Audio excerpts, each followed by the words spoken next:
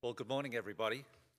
This week we're continuing our time in Ephesians chapter 5, and this week's talk follows on closely from what we learnt in last week's passage. And I'm going to be giving you lots more photos of my family. In the first part of chapter 5, we learnt that we should imitate God, and we can do that because we're now his children. He's our dad. And imitating dad means walking in love, not walking in muck, but walking as light.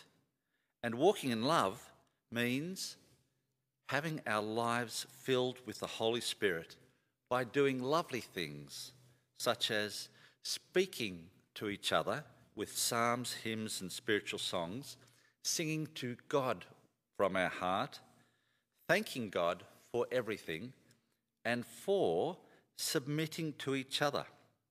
There are 4 things Paul gives, and we're starting today with the 4th of those, the 4th way of filling our life with God's Spirit. And that's why the outline begins with point 4. Paul is now going to give 3 examples of submitting to help us understand how to apply it to submitting to each other. But before we get there, I thought it'd be useful to say something about love, about God's love. When I worked on the uni campus talking to young men about God's love, I would say something like this: imagine the girl of your dreams was across the courtyard there. So you go up behind her, you hit her on the head, you grab her, drag her back to your place and lock her up. Then you can spend the rest of your life with her. The young guy would be shocked. He'd say, no way. I say, why not? Don't you want to spend the rest of your life with her? And he would say, not like that. That would be horrible. I want her to choose me. I want her to choose to love me. So you wouldn't force her to love you? You can't force someone to love you, or it's not love. God doesn't force us to love him. He waits, hoping that we will, always loving us all the while. This is important because we are to imitate God's love. Ephesians 5 verse 21, it'll help if you open your Bibles and follow along. Ephesians 5 verse 21, submit to one another out of reverence of Christ. I can't force anyone to submit to me or demand it or even expect it, but I can hope for it, and I hope you will. And when you do accept what I say, how should I receive it? I should receive your submission as a generous gift to me, and thank you for it, and thank God for it. You can't force me to submit to you either. Well, if you're stronger than me, more powerful than me, maybe you can force me to submit to you.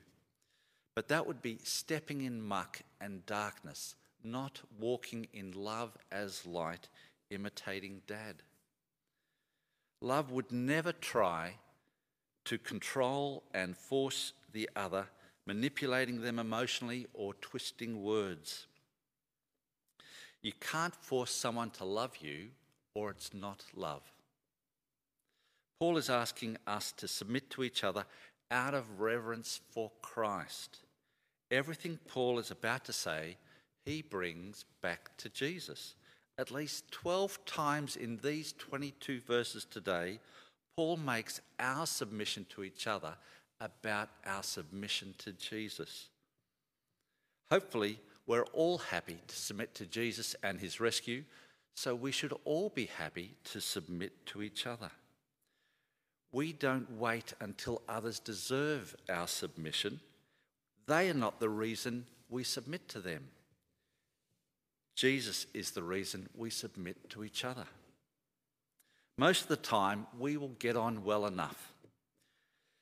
But when we disagree, both of us should take a step back from the disagreement and be willing to submit to the other because of Jesus. Our love for each other has to be bigger than our disagreement. And our submission should never involve walking in muck or darkness.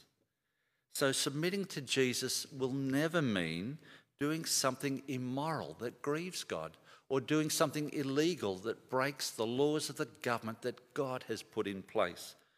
And it won't mean harming anybody, harming the other.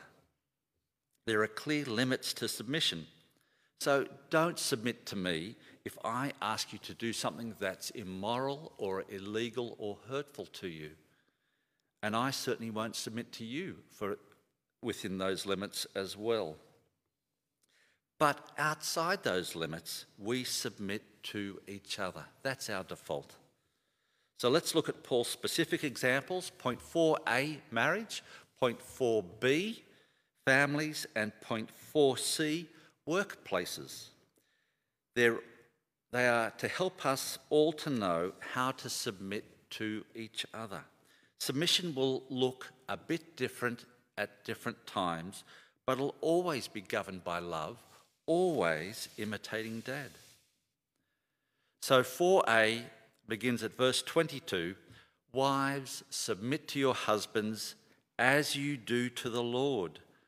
Note Paul is talking to wives, not husbands. He's not telling husbands what they must make their wives do. He's not even talking to them.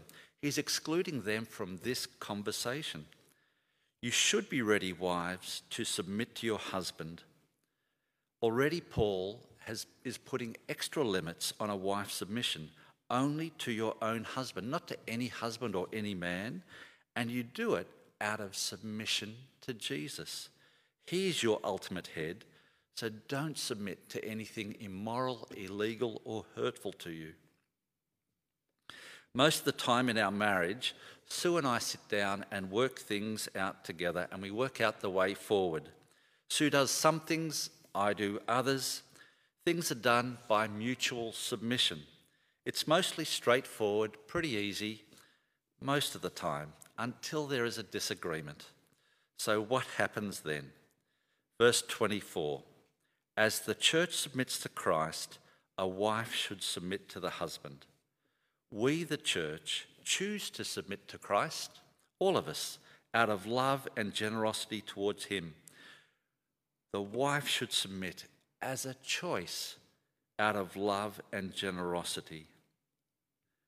For young women, this shows how important it is picking your husband well with great wisdom. Can a wife talk about the decisions the husband is making?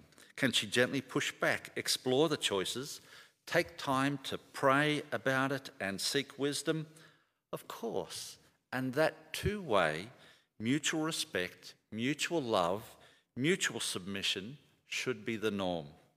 But in the end, if your husband doesn't see it your way, then you submit. Verse 25, husbands, love your wives. Paul has stopped talking to wives and now talks to husbands. Husbands, love your wives as Christ loved the church and gave himself up for her. So we husbands are to love our wives and give ourselves up for her. When Jesus died for us, his bride, why did he do it?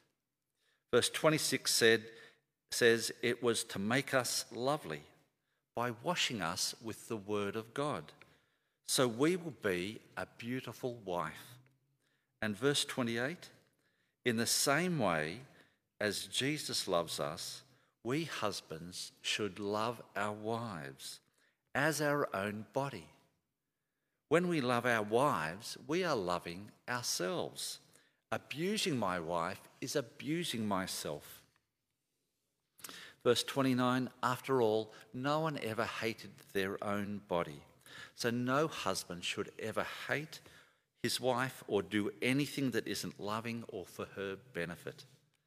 Verse 29 continues, we husbands are to be more concerned with our wives' benefit, her needs, than our own, her physical, emotional, spiritual needs. And when there is a disagreement, we husbands need to take a step back and ask ourselves, should I insist? Am I wanting what is best for my wife or best for or best for me, for myself? Is it that important? Is this about her holiness? Do I need to change my mind about this issue? What if she doesn't submit?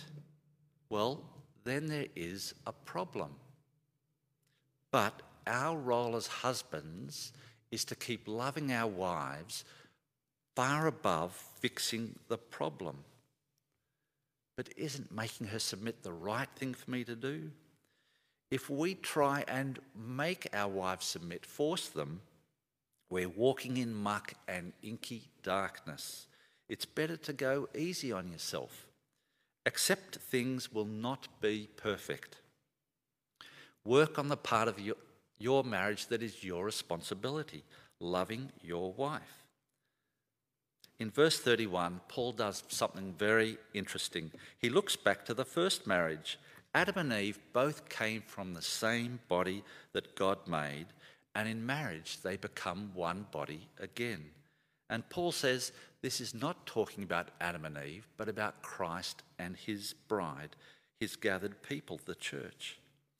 Marriage is first about Jesus and his bride. Our earthly marriages are little glimpses of that great one. In verse 33, Paul sums up this section. However, each of you husbands must also love his wife as himself, and the wife must respect her husband. This reflects Jesus and his bride.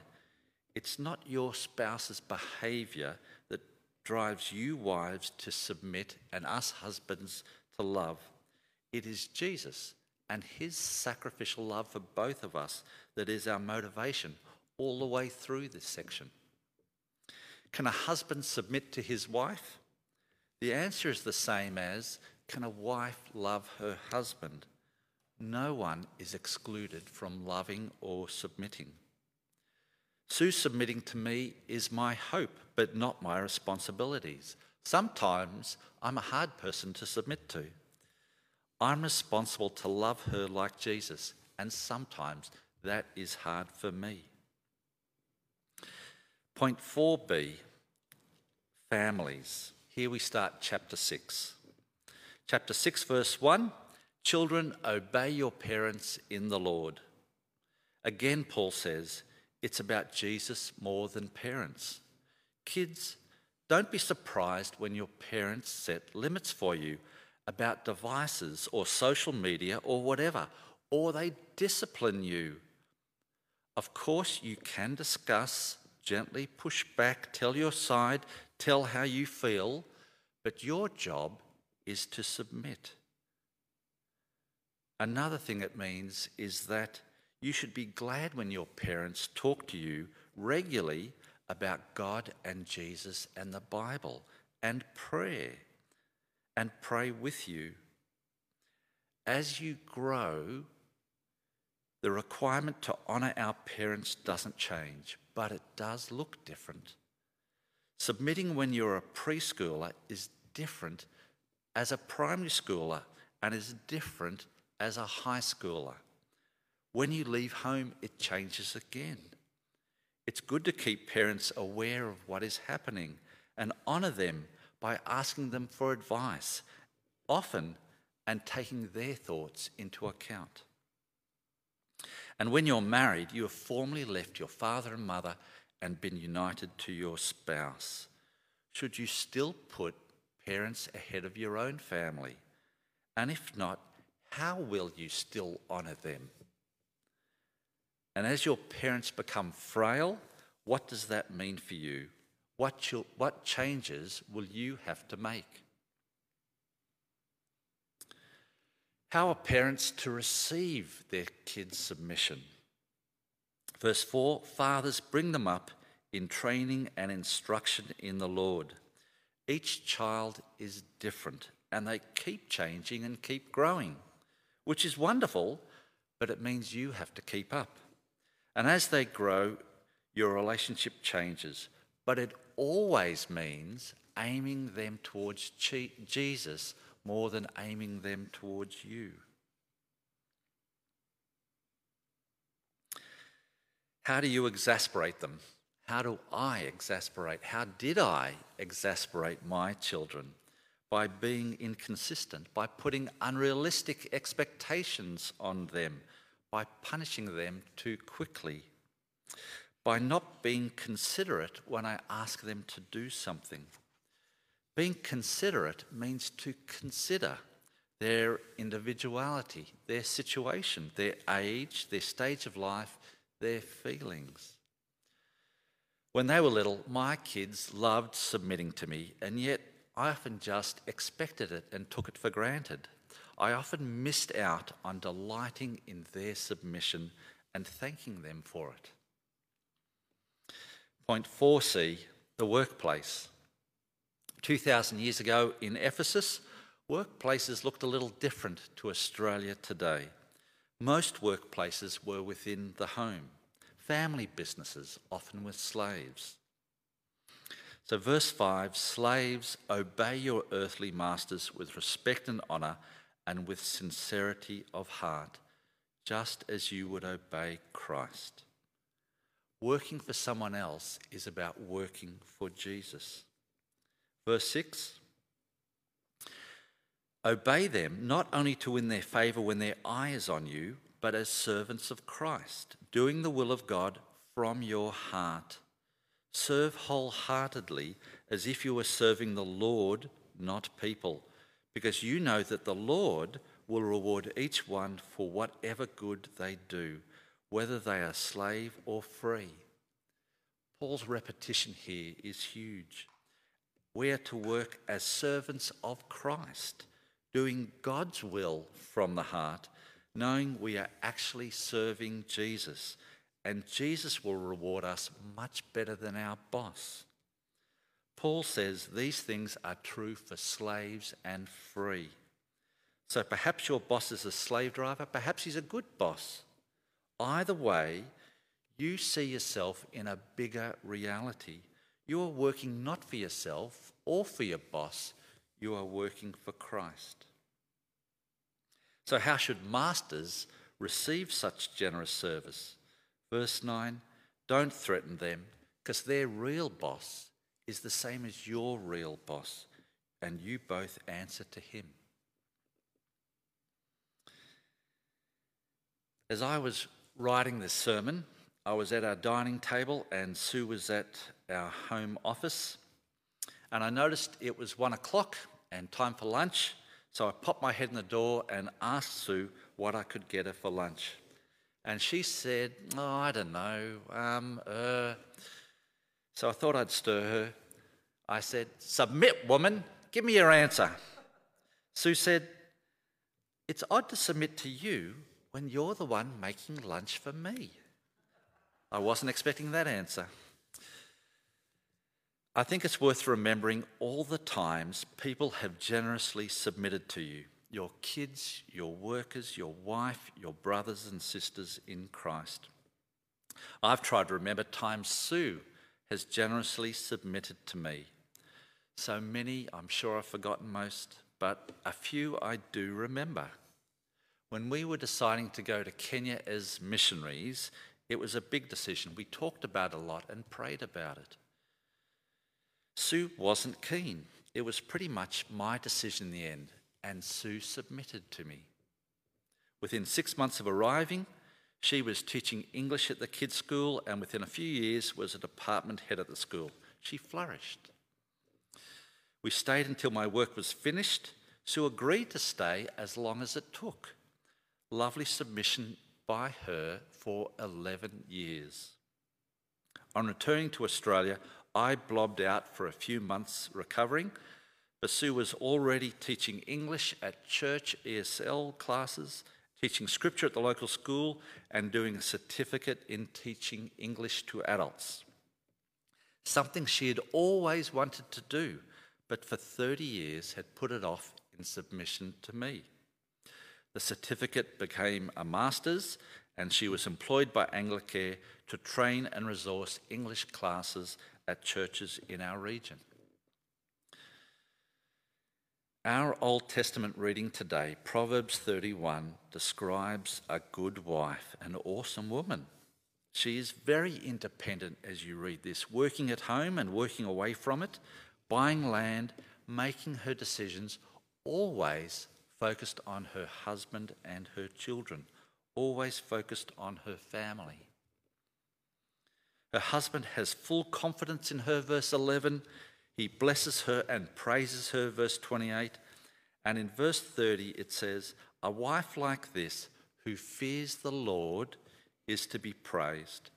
Behind all she does, this awesome woman is her relationship with God.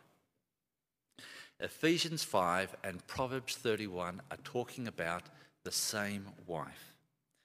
When we submit to each other, we are living spirit-filled lives.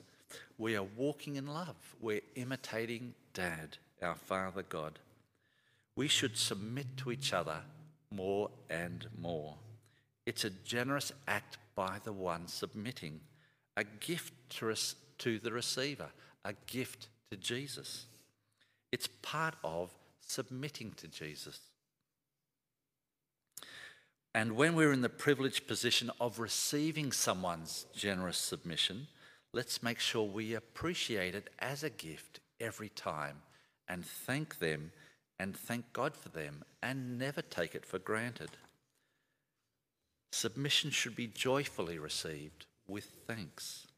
Submitting should not be forced or demanded or even expected, but it should be our hope. A husband's love is to be like Jesus' sacrificial love. A parent's love is to be like Jesus' steady love. A boss's care for his workers is to be like Jesus' gentle love. Jesus is always the answer, or else the question is wrong. Try and remember a time when your wives, kids, workers submitted when they didn't want to. That's a great thing to do. Remember those times. Recall them. Recall a time when your husband or parents or boss did something lovely you didn't expect. And thank God. Submission and receiving submission is about our relationship with Jesus. Let's finish by praying. Let's pray together. Father, help us to be like you, to walk in love. Fill our lives with your Spirit by submitting to each other. Father, it's not easy or natural for us. Please change us so we want to do it more and more for your Son's glory. Amen.